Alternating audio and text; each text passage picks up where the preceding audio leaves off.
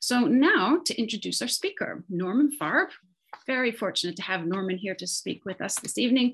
Norman is an associate professor at the University of Toronto in Mississauga in Canada. His research is focused on social and affective neuroscience, and particularly the neuroscience of human identity and emotion. And he has a special interest in mindfulness meditation and its effects from a neuroscience perspective. He has published some of the most influential papers in the field about mindfulness, meditation, emotion regulation, and the brain. So we're very lucky to have him here with us tonight. His talk is titled Understanding the Challenging Dynamics of Mindfulness Practice. So over to you, Norm. Wonderful. Thank you so much, Ruth. And thank you so much, everyone, for attending. At the risk of cutting into my own time, I thought it's just so lovely to have so many people interested in the nature of the mind and interested in a sort of hopeful, I guess, way. Otherwise, why practice? So maybe we could just take a minute just to kind of share this virtual space together, sort of impromptu, but I feel like it would help me get through the talk and be clear. So just do it for me then, is the invitation, but maybe for yourself too, that we can just take a moment to just see what we can be grateful for about being able to all be here right now in this moment. Just whatever is there, even if nothing's there, that's okay. But just checking in, is there any room for a real sincere feeling of gratitude and appreciation? Because I'm feeling that right now, and I would just want to soak it in for a moment.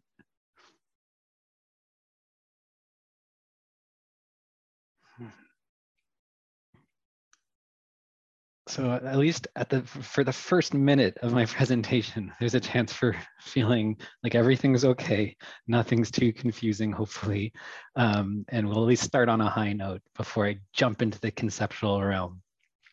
Okay, so I'm going to now share my screen, which is the formal beginning of the conceptual stuff.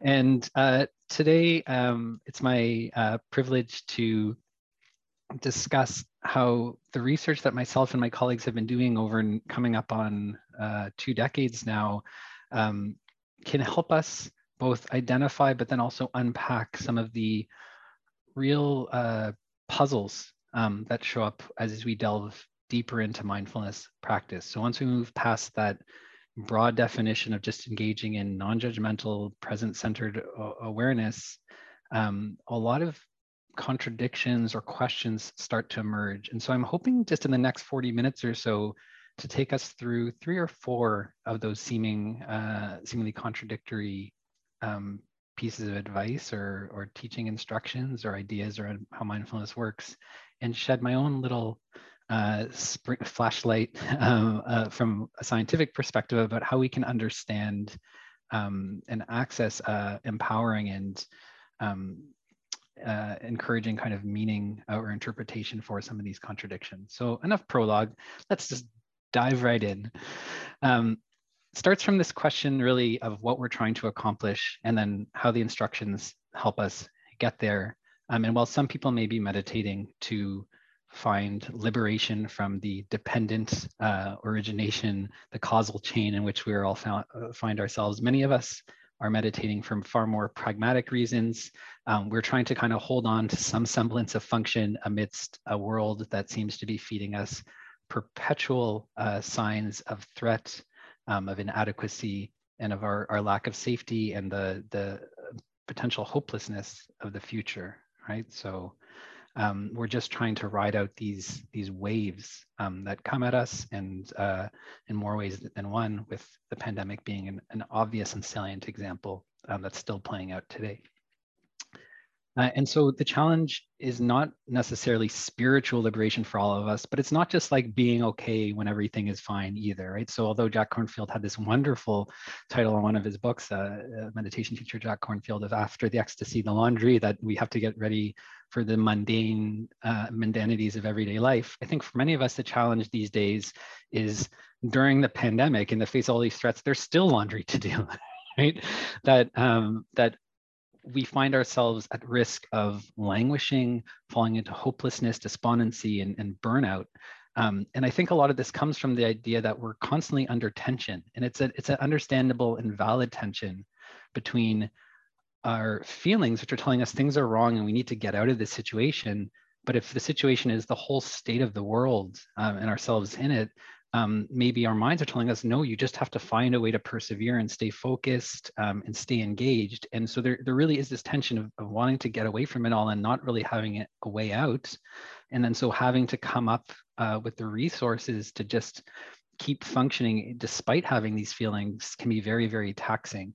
And this state of being where we feel like we're constantly needing to muster up more resources to meet our demands, even though our feeling states may be telling us just to get away, is very well characterized by current models of stress, which date back now, coming up on almost a century of stress models in what's known as the general adaptation syndrome, which is after the initial upset when a threat emerges. Most of the time what an organism will do is find a way to try to compensate for that threat and be in this sort of high vigilance, tense state known as resistance. And we try to resist as long as we can, but all of our resources are finite. And the risk, the deeper threat looming on the horizon is eventually our resources will be inadequate to meet the challenge. We won't be able to do one more day of this, whatever this is. And that's when we hit the exhaustion phase. And that's when pathology emerges. That's when there's breakdown, depression, anxiety disorders, substance use takes over, suicidality, and also physical medical conditions like hypertension start to really rear their head. And so I think it's not a giant leap to look at, the type of information we're getting at all the time and seeing that we've been stuck in this resistance phase for a long time, and maybe in a way that's been unprecedented in the past few generations, at least, where we've been graced with relatively benign problems like just the laundry, right? We're dealing with more than just the laundry these days, but every generation, every life has these challenges that we have to overcome. And what's, I think, particularly difficult these days is that there's no end in sight to a lot of these challenges. And so the threat of exhaustion becomes more and more real and salient, which becomes another threat indicator, right? I'm okay for now, but I don't know how long this can last. How long is this going to last? What if this is how it is from now on? And for those of us here who weren't sort of extorted to be here as part of my undergraduate abnormal psych class, so I'm sure you all came for interest's sake as well, there's this idea that mindfulness is this kind of puzzle that if we can just put the pieces together, it's going to help us somehow navigate being in this place of resistance. Maybe it helps us resist longer. Maybe it helps us escape this whole cycle somehow. So we're no longer on the road to burnout. We're no longer just languishing until we fade away. And maybe there's something more to life than always being stuck in this mode. So that's a really cool hook to get people into mindfulness or to keep practicing if they're already into it. But once you start relying on mindfulness as a vehicle for your, if not spiritual salvation, at least ability to cope with daily life, we now run into the issue of understanding exactly how to practice in a way that will return that goal, right? That will actually give us that sense of resilience, or maybe even a sense of spaciousness and freedom. And that's where the contradictions that might lead us to think we're practicing right, but maybe reveal that we might not be practicing as skillfully or efficiently as we could be, start to rear their head. So I want to sort of take us through in a somewhat facetious way a few of these challenges and how research may help us understand that response a bit better. So here we have our stressed out person.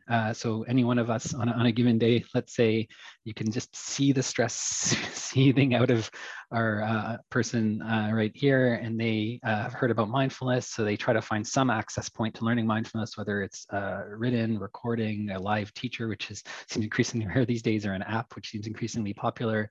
And so they call out for support from a mindfulness teacher, and they find some resource. The mindfulness teacher emerges from the ether, and they say, "Help me, mindfulness teacher." And the teacher says, "Okay, I can help you. I'm going to give you just a few simple instructions. All you have to do is follow these instructions and you'll be right as rain."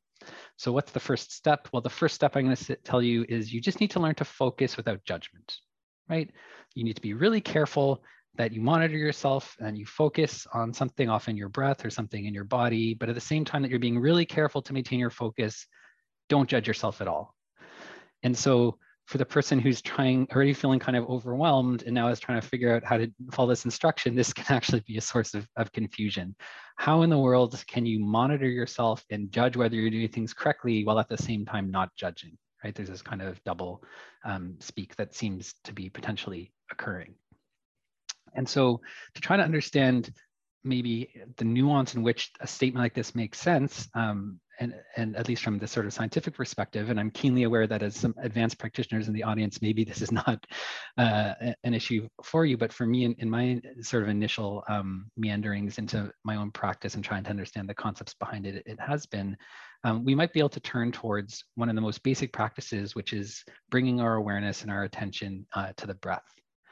And so in my lab, I've really been trying to focus on developing scientific models for studying attention to the breath monitoring, and how that plays out in the brain as a relatively understudied aspect of sensory processing, and then how that relates to well-being. So what I've done in one study, and we're just getting ready to try to publish this data now, so you're lucky you get it before it ever even reaches peer review, which is maybe a double-edged sword, is we put people in the scanner and we ask what happens when we either ask them to report using key presses on a circle on a screen that's pulsing out and in. So press a button, one button as it gets bigger and another button as it gets smaller. Or we ask them to report on their own breathing. So focus on your breathing and tell me when you're inhaling and when you're exhaling. And this has nice scientific characteristics because we can see that people are pressing the buttons correctly. We have a little belt on around their chest so we can see what the objective breathing signal is, and we know what the circle is doing because we programmed it.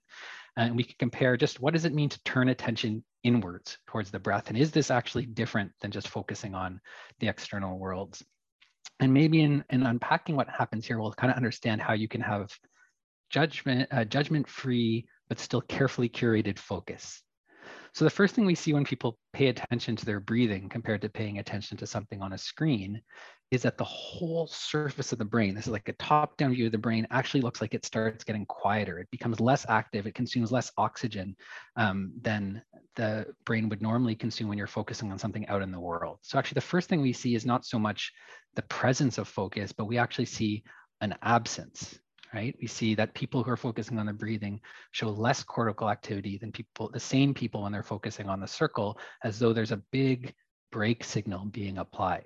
The whole brain seems like it quiets down. And this is even when controlling for changes in breathing rate. And we know that they're actively engaged because they're still pressing a button along with their in-breath and out-breath.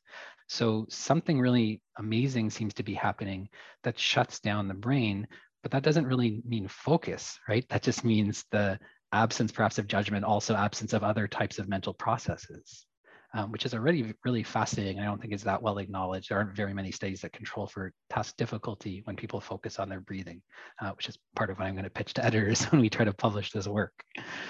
But we can ask this further question of like, well, is there a difference between someone who focuses on their breathing and has no feeling of like capacity or insight or stability or trust, and someone who really endorses like, oh, this is a very meaningful, valued and rich activity for me where I actually get a lot of information? And the way we try to establish those individual differences is using self-report questionnaires at this point, because we don't have an objective measurement of, body awareness mastery or anything like that. So we use the MAIA, the multidimensional assessment of interoceptive awareness, which asks questions around people's ability to notice changes in their body, but not just notice things, also to trust and feel like it's valuable to have this type of information. And we can ask the question, what differs in the brains of people who focus on their breathing, who have a lot of trust and value and confidence in their ability to go in, versus the people who are much lower on that spectrum? So in technical terms, we can use the MAIA scores as a covariate of the change in brain activity when people start turning their attention towards the breath. And what we see is, although there is this broad pattern of deactivation, the more someone reports high levels of comfort and capacity for engaging in internal awareness, the more we actually see a sparing of some brain regions from deactivating. So while the whole set is sort of becoming less activated and going into a quieter state, and maybe that involves freedom from judgment and freedom from other types of cognition, we see that a certain pathway right along the anterior cingulate of the brain, right in this midline here, is actually spared from deactivating to the extent that someone has a higher Maya score. So this gray line that you may be able to just barely see here is showing no change between looking out and looking in. And the people who don't really show much change along this cingulate part of the brain are the people who are the most comfortable with looking in terms of their self-report. And the people who don't endorse a lot of comfort, trust, value, or tendency to look inwards show a much bigger shutdown even in this little strip here. And what is this strip doing? Well, this is the hub, one of the hubs of this brain salience network, which is intrinsic set of brain regions that are connected to each other that help us monitor and alert to things that are important. And so noticing you made a mistake would activate the salience network. Noticing something that has some emotional or motivational relevance would activate the salience network. So while the whole brain is going into a quieter state, there's still this preservation of the part of the brain that notices and reflects on experience that is being preserved while the rest of the brain is being quieter in people who profess some expertise or comfort in engaging in their internal sensation. And so here actually is the focus signal showing up. And so when we say focus without judgment, we are really saying two different things. And the thing is, because there's a bunch of different things happening in the brain at the same time, both these things can play out at once with a skillful sort of engagement of attention, right? We can have both this pattern of cortical inhibition where we quiet everything down and can hear more subtle signals like the signals coming from inside our body when they're not distracted by all this external stuff or our thoughts and judgments. But at the same time, we can develop a skillfulness, and we know that mindfulness training can increase Maya scores, for instance, in being able to retain the ability to self-reflect. So you can quiet everything down and still have this ability for reflective attention, which can then be grounds for insight, perhaps. And so our poor hapless person starts practicing this way and realizing that they can still try to quiet things down and without quieting everything down and still retain that sort of awareness of what's going on. And they say, okay, quiet down to hear more, got it. And the teacher, in the perverse way that mindfulness teachers always push at the edge of your comfort level a little bit to push you to go further, says, okay, but you don't need, there's still more rules. My second principle is, now that you're calming down, you can really see how upset you are. And again, the person says, wait, I thought I was calming down just so I could have like a calm awareness and have relief. But the teacher's saying, nah, that's not why you're calming down. You're calming down so you can really come into contact with how upset you are. And again, our poor participant is confused. You want me to calm down and enter this relaxed state so that I can discover bad stuff? And you see comments like this in mindfulness training, right? Like, let your mind become calm, watch the ripples subside like the surface of a clear pond after the stone is thrown in you. Then you will be able to see more deeply into the pond. And you're like, oh, how relaxing. But then the teacher says, but just because it's relaxing this time doesn't mean it's going to be relaxing next time. Remember, your experience might not always be pleasurable or relaxing. And after you calm things down, you may discover that there's actually really scary things happening below the surface. And if you're teaching MBSR or MBCT or an 8-week course, you'll often caution students that they may be coming more deeply in contact with their suffering or their maladaptive conditioning, their habits, their lack of happiness, their lack of relatedness in the middle weeks of the course at least, and though hopefully some of that will resolve for the better by the end of the course. And so how in the world are we asking people to calm down just so they can become more engaged with negative emotion, with upset? And why do we think that that's skillful? Well, if we're thinking about things from this perspective of general adaptation to stress, that we're in this kind of resistance phase, what that resistance phase means is acting like things are okay, even when things aren't okay. And so in a way, what we're doing is masking, and we see this definitely in animals and prize fighters alike, or professional athletes, that showing weakness is evolutionarily like very dangerous. And so we need to kind of act like things are fine until the point of total breakdown. But what that might paradoxically lead to is an inability to really deal with the fact that things aren't fine before the point of breakdown. And so we can ask from this kind of neuroscience perspective, is there any evidence to support this theory, right? Like, how does being in this period of resistance get us kind of stuck into some really unpleasant situation as opposed to helping us resolve our stressors and finding a way through them or to deal with them more adaptively? And so again, we'll put people in the scanner in this time, and a series of studies will try to stress them out a little bit by making them feel sad. And we'll show really sad film clips, often nothing violent or gory, but themes of loss. The 80s is a really rich period for parents who are estranged or dealing with their children having to say goodbye because of a terminal illness, like in terms of endearment or after winning a prize fight in The Champ. And we'll compare these sort of emotionally evocative, sadness-inducing film clips that are viewed in the scanner to periods of time when people are watching fairly mundane video clips of like home and gardening television. And we'll try to ask what happens in people's brains when we expose them to stressors, emotional stressors, to feelings of sadness. We know reliably we can make people feel sad when they watch these clips. And how do differences in how people respond to sadness predict well-being or some sort of dysfunction? And so, although there's a lot of conceptual and self-referential stuff that spins up in response to seeing sad film clips, and you'd want to relate it to your own life, and is this me or like me, or would I have reacted the same way in that situation? One thing we have found consistently that we never expected to find was in response to an emotional stressor, sensory processing in the brain becomes inhibited. And I'll show you a couple of studies where we've shown this, including the first time we reported it back in 2010, that both feelings from the surface of the body in the somatosensory cortex and feelings of what's happening inside the body in the posterior and middle insula deactivate. They become less active as we report feeling more sad. So sadness in a Western human adult in one of our studies isn't this outpouring of emotion that's completely overwhelming our senses. It's actually a withdrawal from sensation.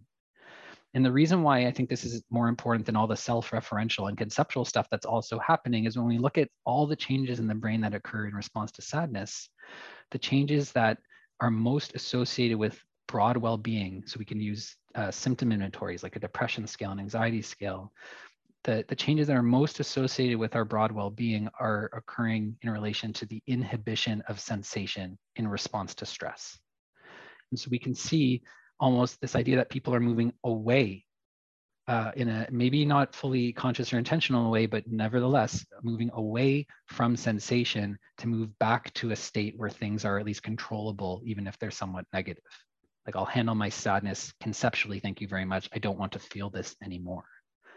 So we can see, for instance, that the more someone goes below no reaction, which is the dotted line here, in response to seeing the sad film clips, downwards into inhibition, the more depressed they say they are, even though they might have equivalent momentary sadness ratings as someone who's not depressed. So I don't think this is well communicated culturally yet. And I mean, more labs and more studies will be needed to really drive this home. And I'll show you one more in just a second.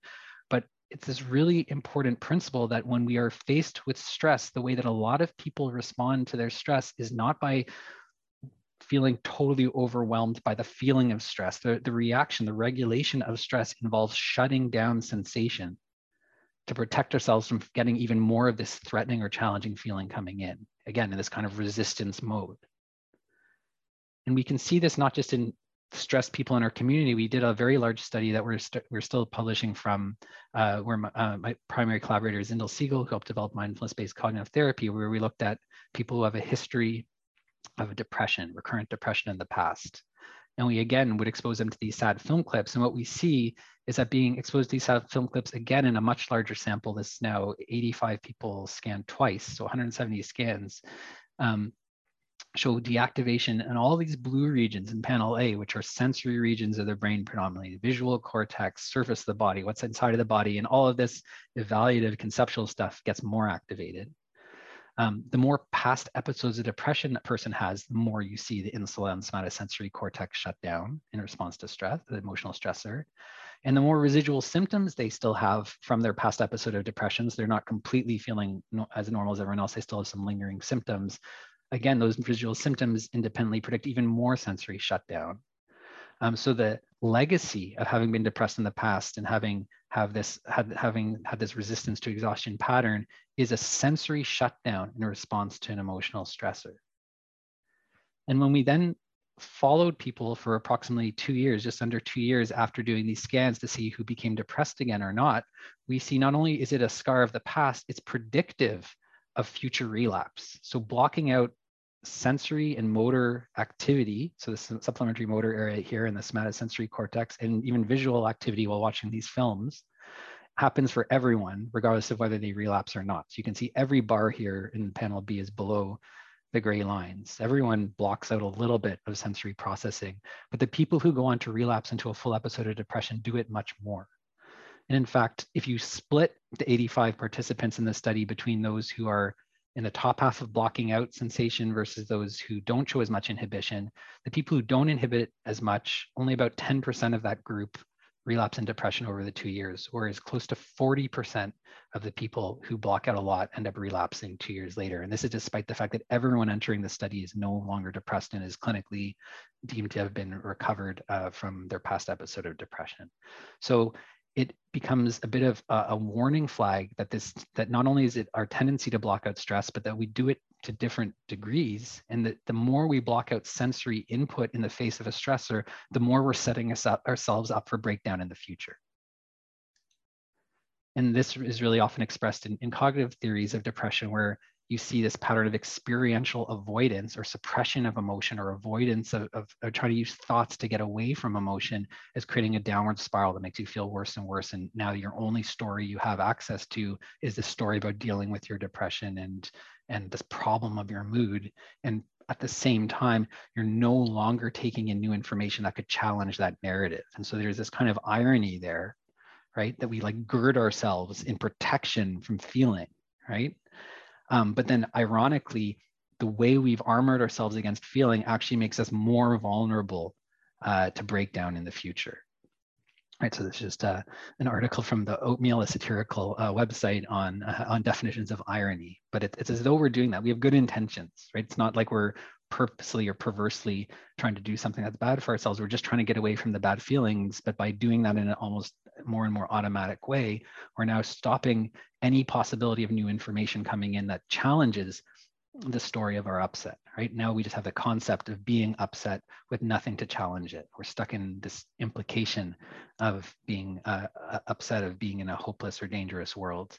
And we're not open to that story being changed, because the way change occurs, right? The alternative to just blocking out threat into resolving threat is to let change in. And the way change comes in is a big project for our brains. That's why a lot of our brains, especially the back halves of our brains, are dedicated towards sensory processing. And so when mindfulness endorses getting kind of quiet enough to let sensation in, there's a reason for this, because this is the way that we can actually change the debilitating or dysphoric interpretations of the moment, right? By letting new information in. And in fact, when we look in the SCAN studies, for instance, of people in the community who are depressed as they're inhibiting sensation, we see that a cohort of people who've completed mindfulness-based stress reduction show relatively less deactivation. They're the blue dots in this graph, compared to the people who are waitlisted to do mindfulness. They're still interested in it, but haven't actually done the practice. So they still have all kinds of narrative, evaluation, self-reference happening, but they're no longer blocking out sensation. They can have narratives that are still informed and updated by the sensory processing that's always occurring. In the depression relapse context, we actually don't see the ability to reverse sensory inhibition. It feels like it's a scar that's too deep for an 8-week course to address. But we do see some changes related to therapy, in this case, mindfulness-based cognitive therapy, or wellness-oriented cognitive therapy that doesn't involve meditation even. And what we see changing there is actually an area of the prefrontal cortex that's involved in attentional control stops activating as much in people who don't relapse after they do therapy, whereas people who go on to relapse still show a stronger, the red bar here, activation to SAD film clips in this prefrontal region. And what we show through connectivity analyses that I'll spare you the gory details of with now, but could talk about in question and answer, is that these prefrontal regions, as they activate in response to sadness, are actually inhibiting, or they're negatively correlated with activity in sensory regions. So although the scar of having an almost prepotent inhibition of sensory processing in people with a history of depression may remain after an 8-week course, we can at least stop throwing fuel on the inhibitory fire, as it were, with a bit of training. And maybe that becomes an access point to slowly resolving these long-standing conditioned avoidance patterns that are showing up in remitted depressed people in a way that's less plastic than in a community sample, let's say. So one way to make sense of calm down so you can see your upset is that seeing your upset is not actually the final phase, right? If what we're actually trying to see after sensory provocation, after coming in contact with a negative emotion, is actually a pattern of conditioned aversion, right? Of trying to escape the negative experience that can lead us to at the least feel kind of numb and stuck, and maybe at more extreme cases to fully dissociate from reality and experience pathology that way. If we can find a way to do that skillfully when we're calm, we're not piling on more fuel in the inhibitory fire, we might be able to unlock some insight into these habits. We may be able to take in sensation that's disconsonant with our negative interpretations or appraisal of reality that reveals us that the world is much more than the narrative that we've subscribed to, maybe literally through social media. And maybe there's an opportunity for new meanings to be founded that are empowering and not just about languishing, resistance, burnout.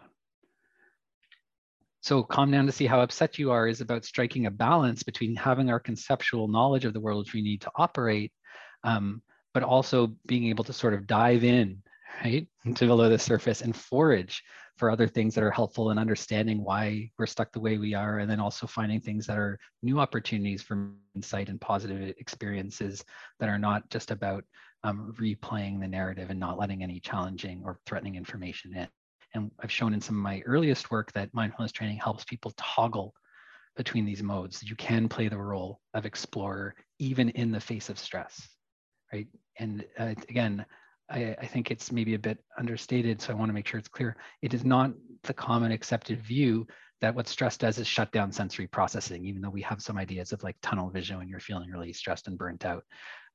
But to understand that that is maybe a natural, or at least highly, almost universally conditioned state for many of us here in the secular West, or not so secular West, is really important to understand why opening up to sensation would be a tonic for that, a way of addressing or treating that tendency. And then mindfulness training maybe is helping us do that by getting into a calm enough state that we actually have some ability to figure out what we want to attend to and what we want to let in, as I tried to show with the breath monitoring study just before. I know we've come very far, and I go a bit further. So now this person doesn't have any lightning bolts on their head anymore. They're still a little bit stressed, but they say, okay, I've got it. I just have to become a sense master. Once I master being in the sensory state, then I'll feel much better, right? Quasi-guru, and the mindfulness teacher comes back again and says, well, what you really need to master is a beginner's mind, right? And this idea that you're going to become a master, not that skillful. What you really need to do is get over this idea of mastery. And this creates, again, its own problems, because like, what am I, if I was practicing shooting a basketball and someone was like, just try to have the attitude of someone who doesn't know how to play basketball. I'd be like, that is not, why am I practicing? And so there's something kind of, again, seemingly contradictory of this idea that what you're actually trying to master is a kind of beginner's mind. And I think it plays against the intuitions of even very, very accomplished contemporary scientists who are studying things like the role of body awareness and well-being. And I know implicit to that is this idea that I'm smarter than them all. That's not necessarily what I mean, but I just have a different perspective on it because I'm coming from more of a contemplative angle. And so rather than just being confused, we can look at, what is actually being instructed in mindfulness practice around taking on a beginner's mind, and how can we understand this in what the right component is that we should be emphasizing when we engage in these sort of mindfulness practices. What's the main thing that we're really trying to cultivate in ourselves? So really traditional instruction. So some of the most basic core foundational instructions for mindfulness practice is like, pay attention to your breath, just notice when it's long. And when your breath is not long, when it's a faster breath, a shorter breath, notice when it's short. Right? There's no indication here of mastering breath awareness in some kind of I'm better than you sort of way. It's just like, get used to noticing for yourself. And so underneath these instructions, there is some ambiguity, right? What exactly are we trying to cultivate? Well, one thing could be accuracy. And this is a very hot field when people study interoceptive awareness or awareness of what's happening in the body. Like, are you able to get it right? Can you count exactly how many heartbeats you're having? Can you tell exactly whether there's some barrier in your breathing tube or not, or how strong that barrier is? These are the types of paradigms that are often employed in contemporary, like cutting edge body awareness research, right? Are people accurate? And if we could be accurate, presumably that would be good for us. But there's other things that kind of fall out of this sort of process, right? One is just like, how are we relating to this whole project, right? Are we confident? Like, do we feel good about this? This is kind of like, are we feeling like there's some comfort and capacity here subjectively, regardless of what the objective performance is like? And then a third kind of idea that's sort of come up is you can look at whether our confidence is being deployed in a skillful way. So are we the most confident at the times that we're most accurate? In other words, is our comfort with the whole process of focusing on the breath contingent upon the fact that we're getting it right? Right? Are those kind of things correlated, or accuracy in our confidence ratings, or are we just confident regardless of how we're performing? Right. So awareness is how much confidence predicts accuracy, or vice versa. And so to test this, we came up with another one of those circle tasks. And although we're going into later parts of the talk, I want to give you a chance to sort of participate. So I want to show you 2 trials of the circle task. And all I'd like you to do in this task is I'm going to make the circle pulse a few times. And I'd like you to breathe in and out with the circle if that's comfortable for you. And try to notice from your first breath to I think your 6th breath, is your breathing speeding up, slowing down, or staying the same? Okay, that's the invitation. You can try to do it if you want. Otherwise, just bear with me. Okay, I'm going to start it circling out with an inhalation now.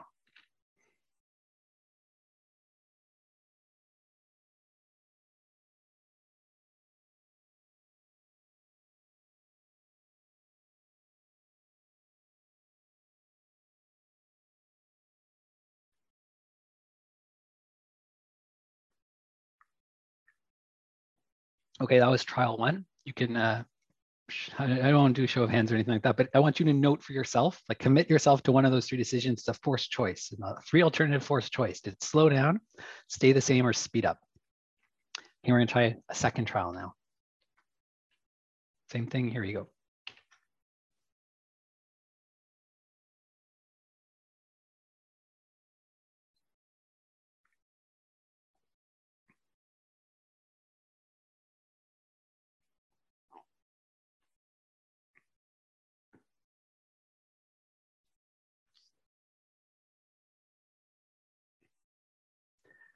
Okay, that was the second trial. Did it slow down, stay the same, or speed up? So at the risk of blowing out my internet technological abilities, can people put up their Zoom hand if they thought on the first trial that the breath sped up?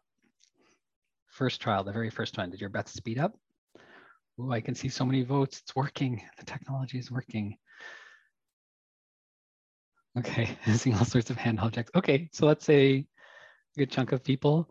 All right, now try to put down your hands if you can. And I know there's a little experiment in tech. What if you thought the breath didn't change in the first trial? Put up your hand now. Or you can say, yeah, the X is a good way of doing it. Oh yeah, I guess we could have done checks versus X's. Okay, so some people said no change. Okay, and we can get the same kind of judgments for the second trial. I'll just say anecdotally, because I think I'm gonna maybe make a bit of an issue here. A lot of people will report in the second trial that the breath hasn't changed very much. But in the first trial, most people will report that the breath has sped up, right? And you would do many of these trials in the lab, right? So you can see a bunch of different things happening. Yeah, sorry for making you click a bunch of things and anxiety there. And realizing in such a large group, maybe we won't formally tally the results. So let me show you how I designed these 2 trials with the power of PowerPoint. Yeah, you can put that in your hands if they were up. I don't want your virtual arms to get tired. So in the first trial, I used super complex programming called PowerPoint animation. And I did 3 pulses at 2 seconds each. So that's about a 4-second breath. And then I did 1.5 second pulses for the second 3 trials. So all at once, your breathing speeds up. And when it changes all at once, even if it goes from 2 seconds per inhalation or exhalation to 1.5 seconds, it's more noticeable, right? It's all at once, everything's went from slow to faster. In the second trial, it's very similar. We still go from 2 seconds to 1.5 seconds, but now it's amortized in small changes over every pulse. And so it's more subtle, it happens gradually. When we do it more subtly, what we can do is we can make the change in breathing rate less salient to people, even though the net change at the end of the 6 pulses is the same amount of change. We can also just control how much we make the breathing speed up or slow down. Like, is it 20%, 30%, 60%, and play with it that way. So in doing this, what we can do is experimentally manipulate whether or not you're aware of your breathing changing. And then we can ask really interesting questions on top of that. So how confident are you in your judgments? And then what is the relationship between your confidence and your accuracy? right? Like accuracy just being, did you correctly detect speed up, slow down, or no change?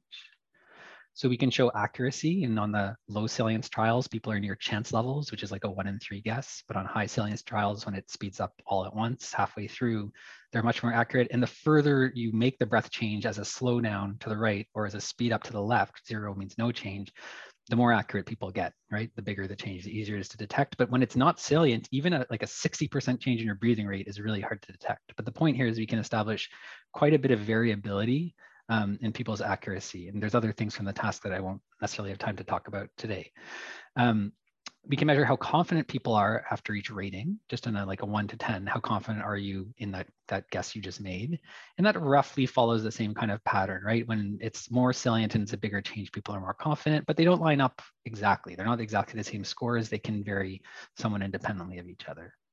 And then the final thing we can do is look at the correlation between awareness and accuracy. And that's what I mean by saying they're not exactly identical scores. People vary between no relationship to maybe like a pretty medium strong relationship in the correlation between their confidence and accuracy scores. Now we can get a score for each person for their accuracy, their confidence, and their awareness. And we can say which of these capacities, assuming they could be trainable, but even just in an individual differences way, which of these capacities is actually related to greater senses of trust, value, and comfort in your body? In other words, which of these capacities actually relates to the type of adaptive interoceptive or embodied awareness that we're hoping is cultivated by mindfulness. And so we can use the Maya scores again as a proxy for that type of awareness. And what we find, and I'm sorry if this is upsetting to interoceptive researchers, but we've now done this many times, and I'm trying to do it many times because I know it's going to be a bit controversial when it's published, is that only your confidence on average, or average amount of confidence on the task, is related to feeling reports of comfort, value, and trust in your body. That's associated with less depression, less anxiety, greater sense of well-being and flourishing. Your objective accuracy, and even how much your confidence is reserved for the times you're accurate, your awareness, have no relationship, and sometimes even a negative relationship with your feelings of trust, comfort in your body. In other words, these kind of Maya scores, the interoception awareness scores. We've now shown this across 3 studies. One study had 2 different versions of the task, 1 in person, 3 online. And so this whole project of worrying a lot about becoming more accurate than other people in detecting what's happening in your body, or only being confident when you get that accuracy signal, seems like that's not really the type of mastery that is associated with wellness. It might be really important for other types of things, like doing well in an experimental task or activating a certain part of the brain. But if the goal is to feel like just better about yourself and more whole and more connected and trusting of what's happening in your body and your feelings, it's the confidence you bring to the enterprise, regardless of how accurate you are, that really matters, that sense of comfort. And if you think about who would be really happy just to be doing something and not actually expect to be good at it, that's almost a definition of like a beginner with a good attitude. Right? I start training and playing basketball. If I freak out at the fact that I can't shoot a free throw and get the ball in the hoop, right when I first start practicing, it's not really going to be a good constructive attitude, right? The beginner's mind is like, I want to feel confident in my ability to grow and learn, and I want to not care at all about how good I am right now because I'm just starting out. And that's the part of breath monitoring that actually is related to well-being, to feeling better, to feeling less distressed. So we're trying to strike a balance here between, yes, of course, we do need to have some accuracy and some awareness in our body, but also like what we're really looking for is this ability to hold the beginner's mind at the same time. And really the most important thing for the wellness outcome is, while we're playing this game of picking up on the granularity and interesting like real sensory events that are happening, to keep those sense gates open, to not let our sensation shut down. The most important thing during that process is not that we get it right, but that we trust and feel confident in the process. So now, and I'm almost done, I promise we'll have a little bit of time for questions. The person says, okay, so what you want me to do is sense without expectation, and then I'm going to feel better, right? I'm feeling less bothered now. Perfect. I think I've got a handle on things. I'm going to be okay. And really what this has let me do is feel a great sense of relief. I'm no longer bothered. And thanks for teaching me the 3 things you said you're going to teach me. And of course, the mindfulness teacher can't help it but say, well, actually, there's one more point. That if at the end of all this, you think that you've figured out how to gate and control your sensation and be confident about it so that you won't be bothered, you're missing the hidden fourth lesson, which is the whole point of all this is not to avoid being bothered.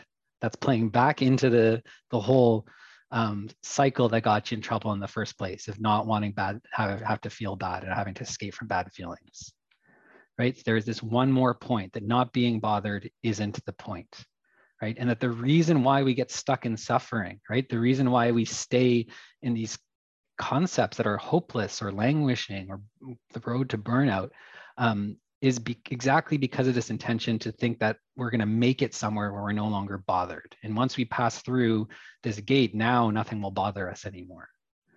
And we see this when we look at how an undergrad, for instance, a college student who has no exposure to mindfulness training responds to negative emotions, right? We see that that even at high levels of negative emotions, people see awareness as still something that they would endorse. And I think it's important for me to be aware of things.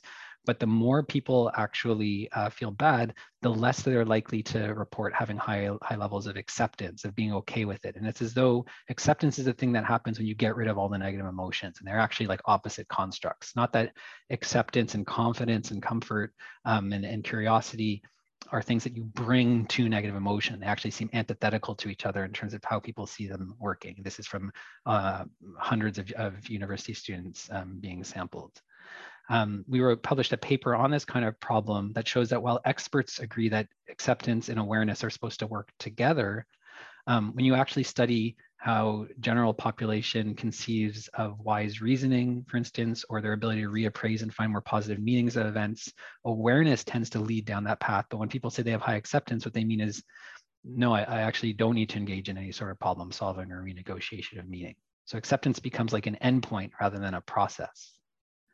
So when not being bothered is your long-term goal, it's actually a sign that you really haven't gotten the more advanced teaching. And the reason I say that is when you look at more long-term practitioners, but not just long-term practitioners, when you look at clinical samples, people who have suffered deeply and realize that they need to develop some sort of skillfulness to get out of suffering, you don't see this pattern anymore. Instead, you see that both acceptance and awareness tend to be really protective against depression, but they actually work really well together. They don't work in antithesis to each other. And the ability to stay open because you want to feel things so that you can respond to them. So you don't always just deal with things in the same way.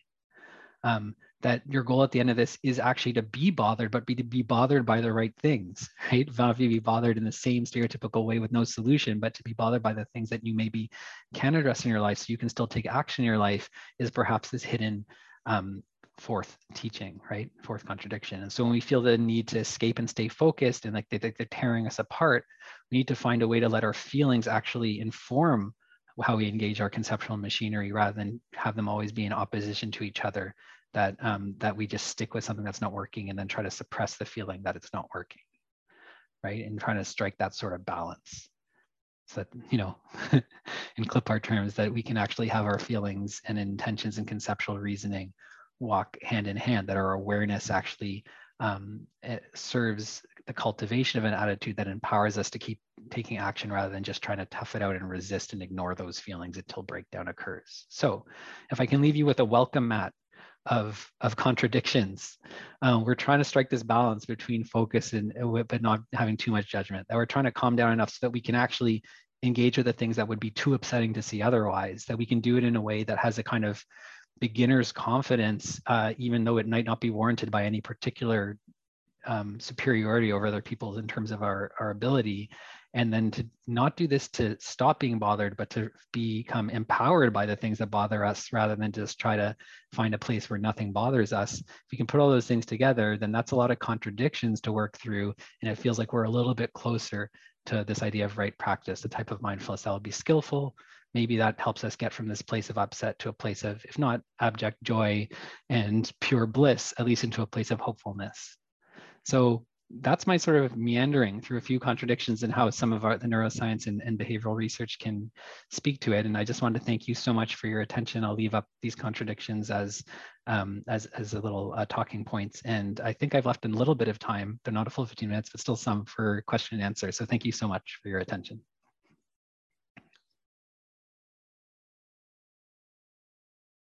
Oh, I think now you're muted, Ruth. Great, thank you. I have several questions here that have been collected for me. So let me just pick out a couple that might be interesting for you to discuss. One of them has to do with the letting in of feelings, sensations versus dampening it down. And the question says, how can we best handle the cognitive dissonance between wanting to allow feelings such as anxiety and the ingrained reactive inhibition of it? Right. So I think it is, and I've tried to stress that with the little weight analogy throughout. It's a bit of a balancing act, right? And it's sort of the analogy of titration. That if you really have the ability to realize that you will shut down protectively, and maybe sometimes that's skillful, but you also now have the ability to turn to sensation, to open up and as a place of discovery. It's about negotiating how much you can handle. Because if you feel like it's overwhelming, you're going to move into this resistance mode, and the shutdown might be so strong it's not negotiable anymore. So I would say with things like anxiety, it's about trying to allow the feelings to occur, because the feelings could be changing from moment to moment. And notice how that triggers thoughts that feed back into feelings, perhaps, and that it does have this kind of conceptual framework, and trying to kind of see how certain types of thoughts feed back into the fears and other types of thoughts maybe don't. And you can kind of play with that. So on one hand, there's like this like self-improvement negotiation, let feelings inside. But on the other side is it's also okay for it to be overwhelming sometimes, and to decide like, I can sort of walk these territories a little bit, and I do understand that I have the ability to shut things down. And in the short term, I'm going to back away from that, right? So it's about kind of finding that sweet spot. And to make that more concrete and not answer for too long, like if we're teaching, trauma-informed mindfulness practice, we would encourage people to find a degree of sensation that is not like the most highly conditioned aversive sensation. So if going into your chest is like a guaranteed panic attack and you're focusing on your breath, do the finger tapping instead, right? You can still have some engagement with or notice your shoulders moving where it's not as deeply conditioned. And as you feel a bit more comfortable with just awareness of the breath, and that just in general doesn't trigger feelings of panic, maybe you can play with more intense sensations, more deeply conditioned sensations, knowing that the long-term goal is to get to the point where you don't have to react to the sensation, right? You can figure out which sensations are really worth responding to and which aren't. But it's a titration, right? It's a balance. That's why the contradiction is there, is to create a boundary, saying you're not just trying to go as far as you can in one direction, including letting sensation in. Great, thank you. That's really helpful. I think this is from earlier in the talk. The question is, was it only sadness that was inhibited in the brain, or was it similar for other emotions? So we just haven't done neuroimaging studies where we provoke other emotions. When you show a sadness-inducing film clip and you ask people, like, do you feel anxious or worried or hopeless, or you can think of all kinds of negative emotions, fearful, you probably get some of that. But we were really trying to go for sadness because it is a temporally extended emotion. It's not an immediate get away, the spider's about to bite me kind of feeling. It's the kind of thing you carry around with you for a while. So it fed nicely into a paradigm that would get us into sort of conceptual elaboration where sensation is often absent. It might be very different for people who are suffering a panic attack or anxiety, but the pattern of experiential avoidance automating the response to anxiety, for instance, and then leading to more avoidance, and then you never having a chance to extinguish the inclination to avoid, that is still totally consistent with anxiety disorders or trauma-related disorders. So I would imagine we'd see similar principles, but it's an empirical question, and we'd have to run a set of anxiety-provoking stimuli, for instance.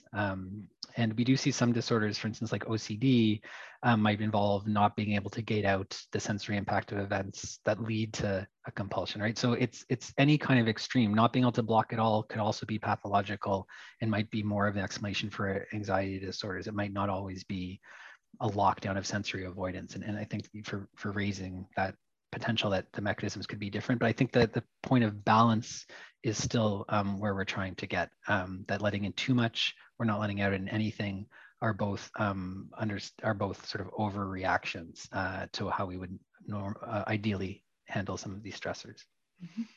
Okay, thank you, Norm. All right, maybe time for one more question. Breathing while following a target on the screen allows implicitly to map time to space. That is the expansion of the chest, for instance. Mm-hmm. Is there anything special in breath for this task, or is it related to sensations at the level of skin?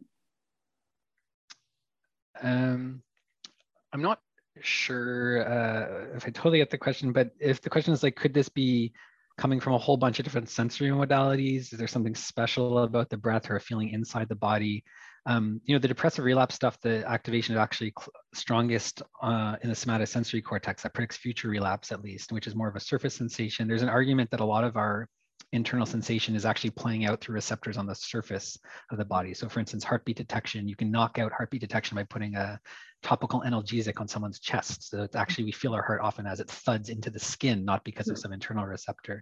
So definitely the internal versus external, like it's a hard line. I don't believe in that. Whether even body versus other sensory modalities makes a difference. I'm starting to think it does, because we see this big shutdown effect when you start to have permission to report on internal rather than external experience. I think there is something potentially freeing in terms of resources in the brain to go internal, but we're just at the very thin edge where you have like, oh, that's weird kind of finding, and it's going to take a lot more research to flesh that out. It might be that any sensation it would work. And obviously there's like auditory and visual practices that are very effective for some people. So I wouldn't want to say it has to be, definitely not just inside the body. It might even have to be the body, even though there's a lot of theory around that's where our emotional conditioning happens. Yeah, okay. Thank you, Norm. This has been a really interesting hour. Really lucky to have you here. You can see there's a lot of thanks going on in the chat. So yes, thank you from all of us.